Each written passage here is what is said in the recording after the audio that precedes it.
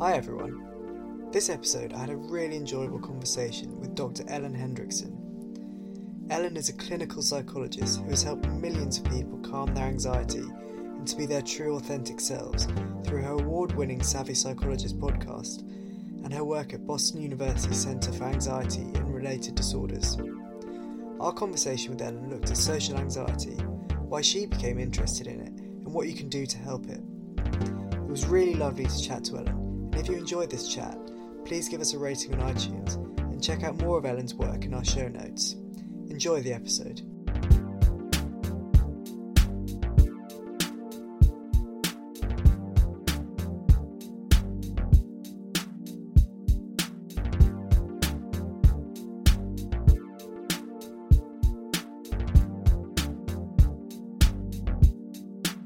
Hi Helen, how are you? Fine, thank you so much for having me.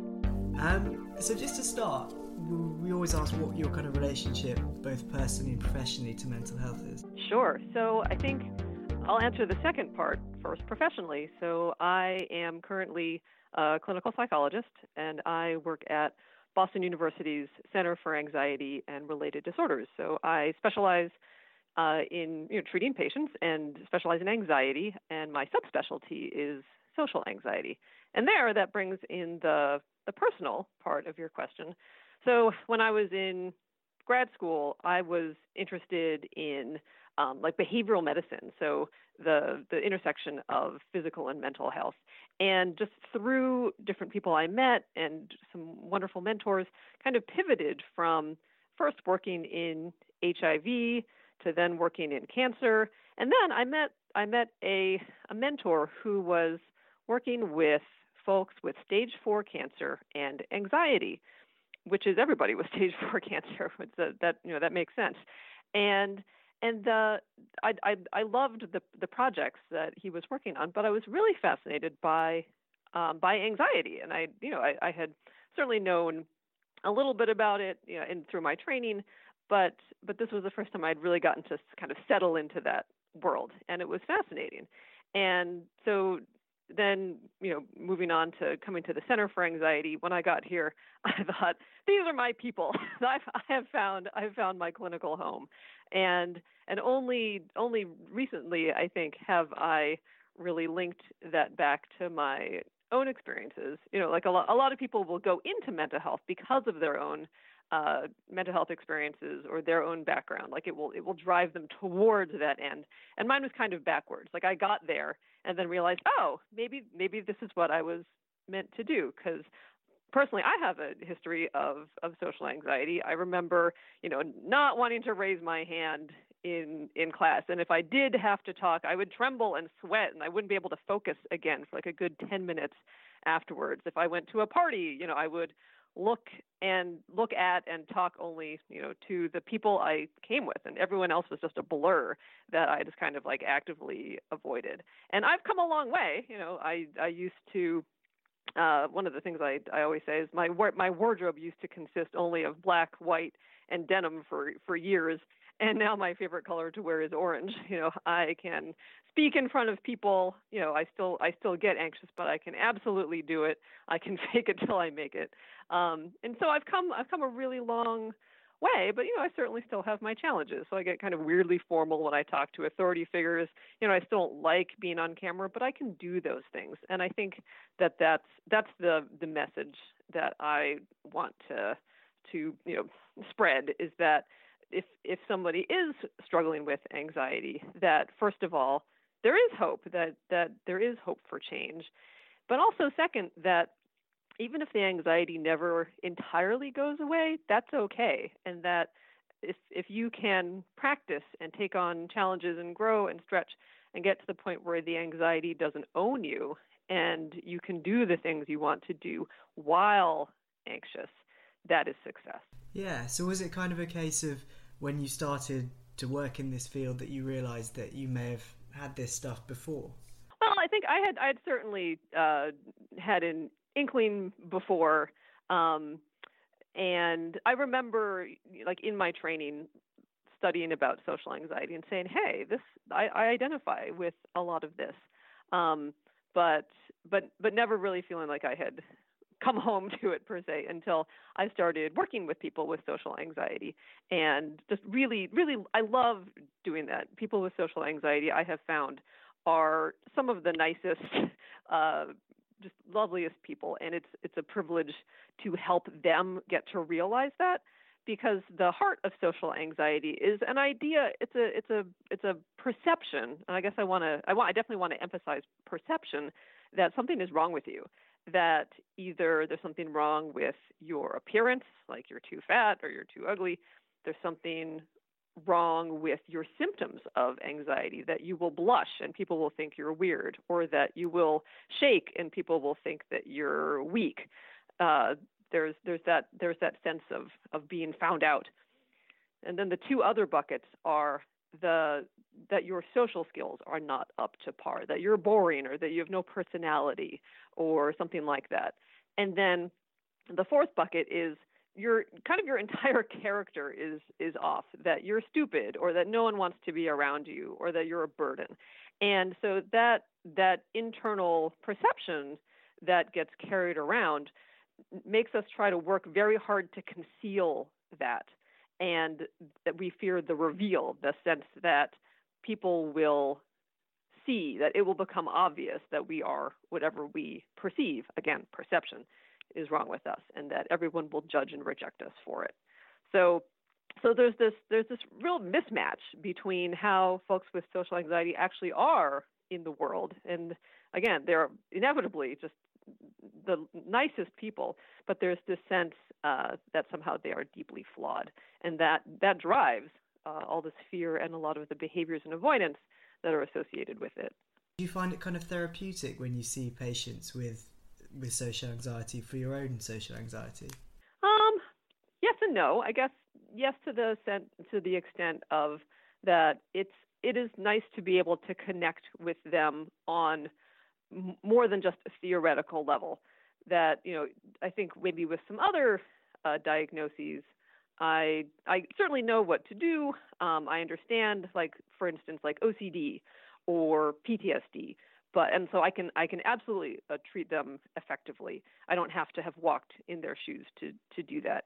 But at the same time, it is really nice with the social anxiety folks to be able to really nod emphatically and say, okay, I get it. I haven't, I don't want to project my experience onto them or to think that I know exactly what they're going through, but I can share enough of how they see the world that it's refreshing and satisfying to be able to connect with them in that way. I because it's therapy, I don't disclose. I don't say, oh, I know what you're talking about, or oh, this happened to me, because this is about them. This is their hour. And so I certainly do not inject myself or my own experience into my work with them, but it is a nice connection that I feel privileged to have and enjoy. Yeah, that makes sense. So what kind of typically causes, what kind of starts social anxiety? Sure. Yeah, that's a great question. So in general, I think the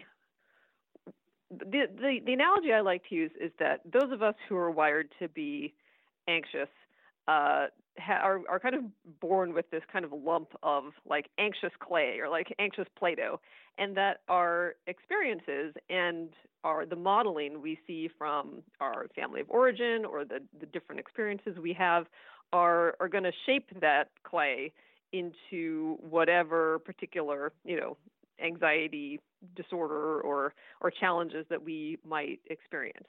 So somebody who is bullied, for example, very well might end up with social anxiety disorder because they have seen through experience, like, oh my goodness, like I am seen and I do get targeted, and people have said there is something wrong with me. But more often it is just kind of it's in the air. We rather than just one kind of singular formative experience, which it certainly can be, there is just a modeling from what we see in the world that leads us to, it just seems to be in the air, or we learn from our family of origin that we need to conceal something, or that somehow we are not adequate. So there's there's that. But then there are also many other just kind of temperamental things that drive social anxiety as well, the biggest of which is perfectionism. So there's a sense in social anxiety that either we are, cool, calm, collected, entertaining, brilliant, or we're a total failure. There's very little in the middle, and we think we need to perform well. And if we don't do that, or if we don't do so comfortably, that we're flailing, that we've tripped the laser maze and alarms are going off all around us. Yeah, and do you think to a certain extent that that everyone has social anxiety, and what's the kind of difference between having it as a disorder or like a clinical way, and having it as more just a kind of low-level part of your personality? Oh, absolutely. I'm so glad you asked that. Yeah. So I would argue that, what I call lowercase s, social anxiety is normal. So if you ask people if they are shy, 40% will say yes. And shy is just kind of an everyday way of saying socially anxious. It's feeling self-conscious, feeling a little bit insecure. But if you change the question and you ask, were you ever shy? Were you shy as a child? Were you shy or awkward as a teenager? 80% of people will say yes. And that's a huge majority. Plus, 99% of us can identify with socially awkward or socially anxious moments. And so, for instance, there are times when it's absolutely normal and appropriate to feel self-conscious or anxious, like at a job interview or on a first date. And those things are universal. Almost all of us can identify with those socially anxious moments. So where it crosses into a disorder, and for 13% of us in the U.S., 12% in the U.K., it does cross that line, and that is when it gets in the way of living your life. So, for instance, if a student in class decides, well, I am just not going to raise my hand. I can't. And so therefore, I'm just going to forego 20% of my grade, which is class participation, because I just can't do that. Or if somebody were to turn down a promotion because it would then require them to give presentations, then that is a sign that it's getting in the way of the life that they want to live. And that's when it crosses over into a disorder. Another sign is that the distress that it causes is way out of proportion to the event at hand. So we all might feel a little bit anxious, say, showing up in a new exercise class. Let's say we decide we're gonna take up karate, and so we show up to the first class. We might be a little on edge, or not sure what we're supposed to be doing, and feel like that we're going to maybe be judged by the people who've been doing it for longer. But if that anticipation makes us lose sleep and gives us GI problems for a week beforehand, that is out of proportion. That suffering is disproportionate to the task at hand, and so that disproportionate response would also indicate social anxiety disorder. But again, like I said, almost everybody can relate, and a huge majority of us have felt dispositionally socially anxious at some time in life. Yeah, and it's a perfectly natural thing to feel. Absolutely. So I guess the thing I should tack on there is to say that the good news is that no matter where you fall on that continuum, that there is hope, and there are really great ways to stop letting fear get the best of you, and to build confidence, and to be that self you are without fear, or to do the things you value even with the fear. Yeah, that was actually going to be my next question. So what kind of tools can you build in to help you if you're going through it, both as a kind of clinical social anxiety, or just as a kind of low-level social anxiety? Sure. So I will give you I'll give you three tools. So one is to turn your attention from the inside to the outside. So generally, when we're in a socially anxious moment, our attention will turn inward, and we'll start monitoring our performance. So we'll think like, oh, why did I just say that? Or, oh my gosh, I probably sounded like an idiot. Or, should I put my hands in my pockets to look more casual? Can they tell that I'm nervous? And so our bandwidth, because we're focusing inward and monitoring our own behavior and how we're doing, that our bandwidth to concentrate gets eaten up, and we have very little left over for listening and responding and attending to the moment. So in order to remedy this, what we can do is to consciously turn our attention outward, to turn it from me to them.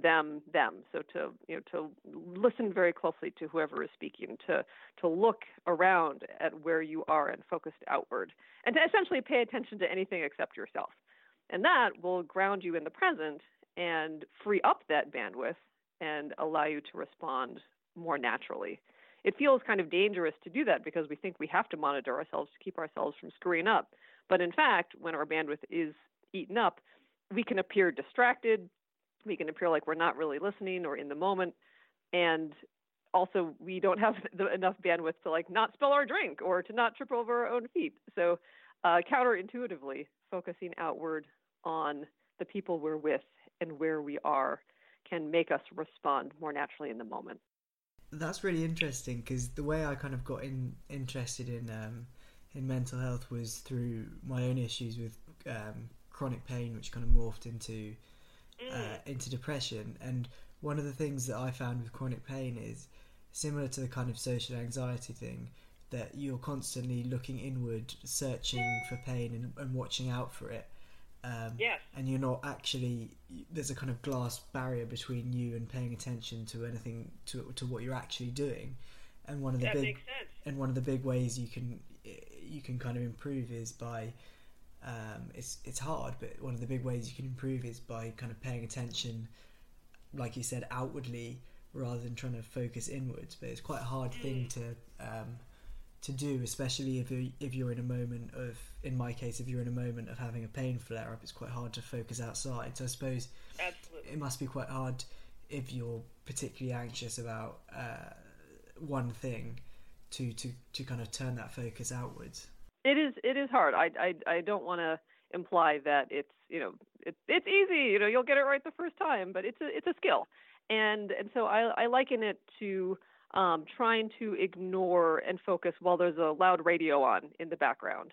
That kind of continuing to practice and to try to block out the radio. It's still going to be there. That inner critic that we all have will still be whispering to us. But if we can focus on the people we're with and to be curious and be interested in what's happening outside, that will make it easier over time to accomplish that. Yeah, so it's just using it as a practice, so not beating yourself up when it goes a bit wrong.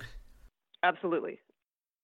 And what kind of other ways are there that you can improve the lives of people with living with social anxiety?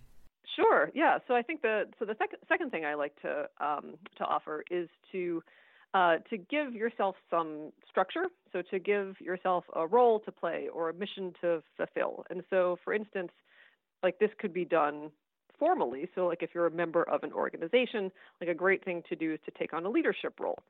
Or, because then you have a reason to talk to everybody, you have a duty to fulfill. You can also do this informally. So you and your friends can, make a goal to, try every, Mexican restaurant in your town. Or if you go to a birthday party, you could assign yourself the task of talking to 3 people you don't know. Or if you're in a networking event, to give yourself the task and the structure of trying to exchange business cards with 3 people. And so what these things do, creating structure where there is none, gives you a purpose and takes away the biggest driver of anxiety, which is uncertainty, is not knowing what's going to happen, not knowing how you will handle things. And so if you can give yourself an assignment or a goal that keeps you engaged, not an assignment to go do the dishes at the dinner party, but an assignment that will keep you with people, that can go a long way to reducing that uncertainty and helping you stay present. Yeah, and something else that I've read that you can use to kind of overcome social anxiety is kind of exposure. It's kind of, I suppose it's very similar to what you were just saying, but exposure to rejection or your fears and removing the kind of safety barriers that you put up, which again, I can link that back kind of directly to pain, because I kind of had to strip things back to kind of to only doing very, very, very short amounts of exercise, or only doing very, very short amount of desk work, just to kind of remove the fear of doing it, so you could build up that kind of tolerance again. And I don't know if you can you see kind of parallels with that? Absolutely, yes. No, and I'm actually really glad you brought that up, because so the single best way to overcome social anxiety is to do the very things that you're afraid of. And I always say, you don't have to jump in the deep end of the pool. If you're afraid of public speaking, you don't have to give an hour-long talk to 500 people. But to kind of inch your way into the pool. And so that could be, asking the waiter for another napkin. It could be just saying hello to your barista. It could be like just little things that we sometimes build into our lives as avoidance that we just don't do by habit. A classic is that we might walk the long way around to avoid running into people we might have to say hi to, or to avoid going to the gym or the grocery store when it might be crowded and people might inspect what's in our carts, or look at us while we're exercising. I think it's you don't have to push yourself all the time, certainly, like you don't have to throw yourself into a crowd, but to think about like where is my social anxiety holding me back? What would I be doing if I wasn't anxious? And to very slowly start to do those things. And so that what that does is it refutes the two lies, essentially, that social anxiety tells us. One is that the worst case scenario is bound to happen, that the worst thing that our feared outcome, people are going to laugh at us, or people will think we're stupid, or will be rejected, is a foregone conclusion. And so that's why we avoid it, right? We don't want to find that out. But when we have ourselves, inch into the pool, we get experience under our belt and evidence that most of the time nothing bad happens, that people are nice, or that that we were safer than we thought. The second lie that social anxiety tells us is that we can't handle what will occur. We can't cope. And so again, that experience and inching into the pool by doing the things that we are afraid of lets us know that we can handle what comes up, and that we are stronger than we think. And so just like you said, with kind of approaching things that like exercise or desk work with chronic pain, the exact same concept can apply to social anxiety. Well, the key thing for me was that you had to do it slowly, and it kind of felt to me really stupid and pointless at the start, just how far you had to strip things back. So it would be like 30 seconds of desk work, but then it kind of does, if you rigidly stick to it and you keep going, it does increase kind of exponentially quite quickly. And I can imagine that's the same with kind of putting yourself into situations where you may be socially anxious. Right. And I think, so what I tell clients also is that you're not going to see the change in real time. Like it's something that you will look back at and see. You'll say, oh, hey, I never would have gone to a holiday party without, plotting how I could skip it before. Like I would never have kind of put in my earbuds and kind of rocked out in public, to the music. I never would have browsed in a small store where the owner could see me and then left without buying anything out of guilt. Like we'll do as we deliberately do the smaller things, like a rising tide lifts all boats. Like other things will change, and it's only when we look back after we've done those things, we're like, oh, hey, that's different now. And so I call that the moment. Like you have this moment of realization where you say, I never would have flagged the waiter down before, or I never would have sent a dish that was too cold, back to the kitchen to be warmed up again. But it's hard to get that traction when you first start. It can exactly like you said feel ridiculous or feel futile at first, but I implore people to stick with it, and the payoff will come. Yeah, I completely agree. And am I right in saying that you've just finished writing a book? That's true, yes. So it's called How to Be Yourself, Quiet Your Inner Critic, and Rise Above Social Anxiety. And it was a dream come true to write, and I've been really delighted with the responses to the book, either from reviews or emails of people saying that it resonated with them and helped them change their lives in some cases. And so I feel really privileged and grateful to be part of that, and lucky to have readers and listeners of the audiobook who felt compelled to share their experience. So it's been a dream come true. That's really great. And in the book, it uses some kind of real life examples. Could you just touch on a couple of them? Sure. Yeah. So, oh my goodness. So there are many characters in the book who are, because I've worked with these people in a mental health setting, they are all disguised to the point where they would not recognize themselves, I hope, just for their own privacy. But so there is one woman named May who she was very scared to give presentations at work, and was in the habit of mid-presentation, she would either pass it off to a colleague or sometimes would cancel the morning of. And so her fear was that she would look like a babbling idiot. Those were her words. And so what we did is we did what's called video feedback, where we would have her, give her presentation or do the things that she was scared of in the office, so in a safe place. And I would record her on her own cell phone. So for practitioners and students out there, you can't record on your cell phone because that's a privacy violation. So you have to use the client's cell phone. Anyway, and so then before we watched her video, we would say, okay, what are you afraid you're going to see? What is your feared outcome? And we would try to define it as precisely and behaviorally as possible. So down to like, I will say every third word.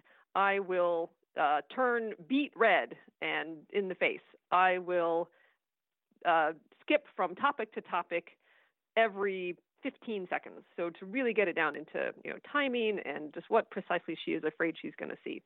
And then we would watch her video as objectively as possible. So we would look and watch and say, okay, is this person skipping from topic to topic? Is this person beet red? Is this person saying every X number of words? And inevitably, the answer was no, that she performed way better than she thought she did, and that she didn't wear her anxiety on her sleeve like she thought she did. She thought everybody could see how anxious she was because she didn't realize that her own internal experience wasn't broadcast on her face or through her body. There were some things that she was doing that was broadcasting, like that she was nervous. I think she would fidget, or I can't remember exactly, but those things are called safety behaviors, and she could work on dropping them. But the largest lesson was that she didn't look how she felt. And that was huge for her to realize that her own internal experience and what others saw were different. So that was huge, and very applicable to many folks with social anxiety. Yeah, and I suppose that kind of links back to something I think I heard you say before, which was dare to be average, which is quite similar to like a motto that I use myself, which is, I don't know where I got this one from, but it's perfect is the enemy of good. The idea that your kind of good is good enough, and that when you strive, I don't know, in that case, when she strives to give the perfect presentation, that doesn't exist, first of all, but also that you think it's gone worse than it has, and actually people won't have noticed half the things that you think you've done wrong. Right. Right, exactly. And so I do have to give credit where credit is due. So the Dare to Be Average is from Dr. David Burns yes, and so he's the author of the first the Feeling Good Handbook, which is the first evidence-based self-help book for depression. I think it was back in 1981. So the authors of today stand on the shoulders of giants. Anyway, so that is from him. But yes, perfectionism again is a huge driver. And there's another character in the book, Rosie, who works in a lab, and she overcompensates and works so hard because she thinks that she herself is inadequate, and so strives for perfection in all things, but at great cost. And she, throughout the chapter, learns that indeed nobody's watching, and that nobody cares if she, screws up on, when playing pool with her lab mates, or if she has to pause to collect her thoughts briefly during a presentation. That it's okay to have some blips and bloops, in a presentation or in her social interactions, and that people are not going to, wholeheartedly reject her because she didn't perform perfectly. And that what's important instead is that we are warm and curious and kind and trustworthy, and that is what people care about when they're looking for a friend or a colleague. They're not looking for perfection and ultimate competence and confidence. They're looking for kindness and warmth, and we can all do that. And so that is a take-home message that is important both in the book and I think is applicable to many of us who have experienced social anxiety. I really like that message. So kind of just to finish up, what does your kind of personal practice to stay mentally healthy look like? Oh, that's a great question. So I am. I'll disclose. So I'm 41, and it's taken me this long to realize that getting enough sleep is really the cornerstone for staying healthy. And so because I'm also kind of a recovering perfectionist, which goes along with the social anxiety. But I used to think that sleep was kind of a waste of time. Like I used to think like I could be doing something. I could be, and I could be either doing work or I could be hanging out with my friends or my family, And I have finally come to realize that is not the case at all, and that sleep is so important and just makes everything better. So that's number one.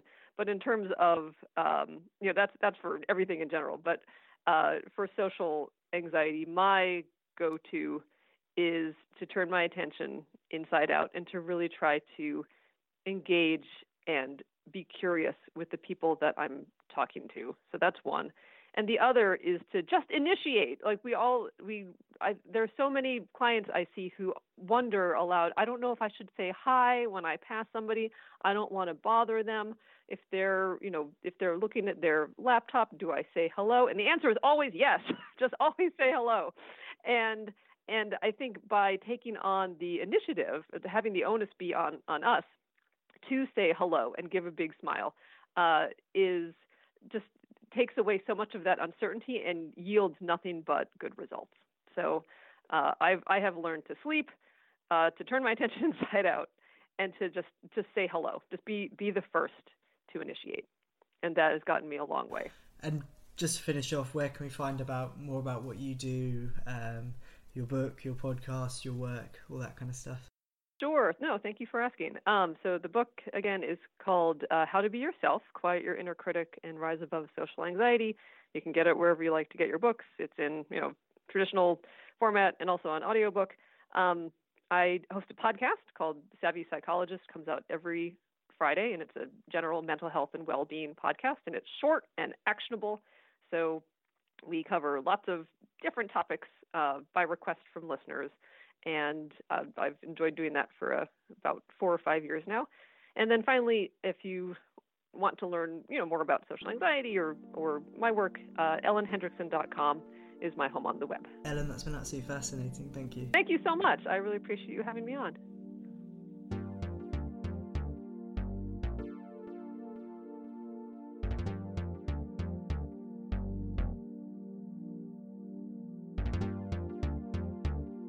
Hi Hi everyone, just a quick reminder to say that although we may find the stuff talked about in this episode useful, if you're struggling with your mental health, please contact your GP or local health professional, or contact an organisation like Mind on 0300 123 3393.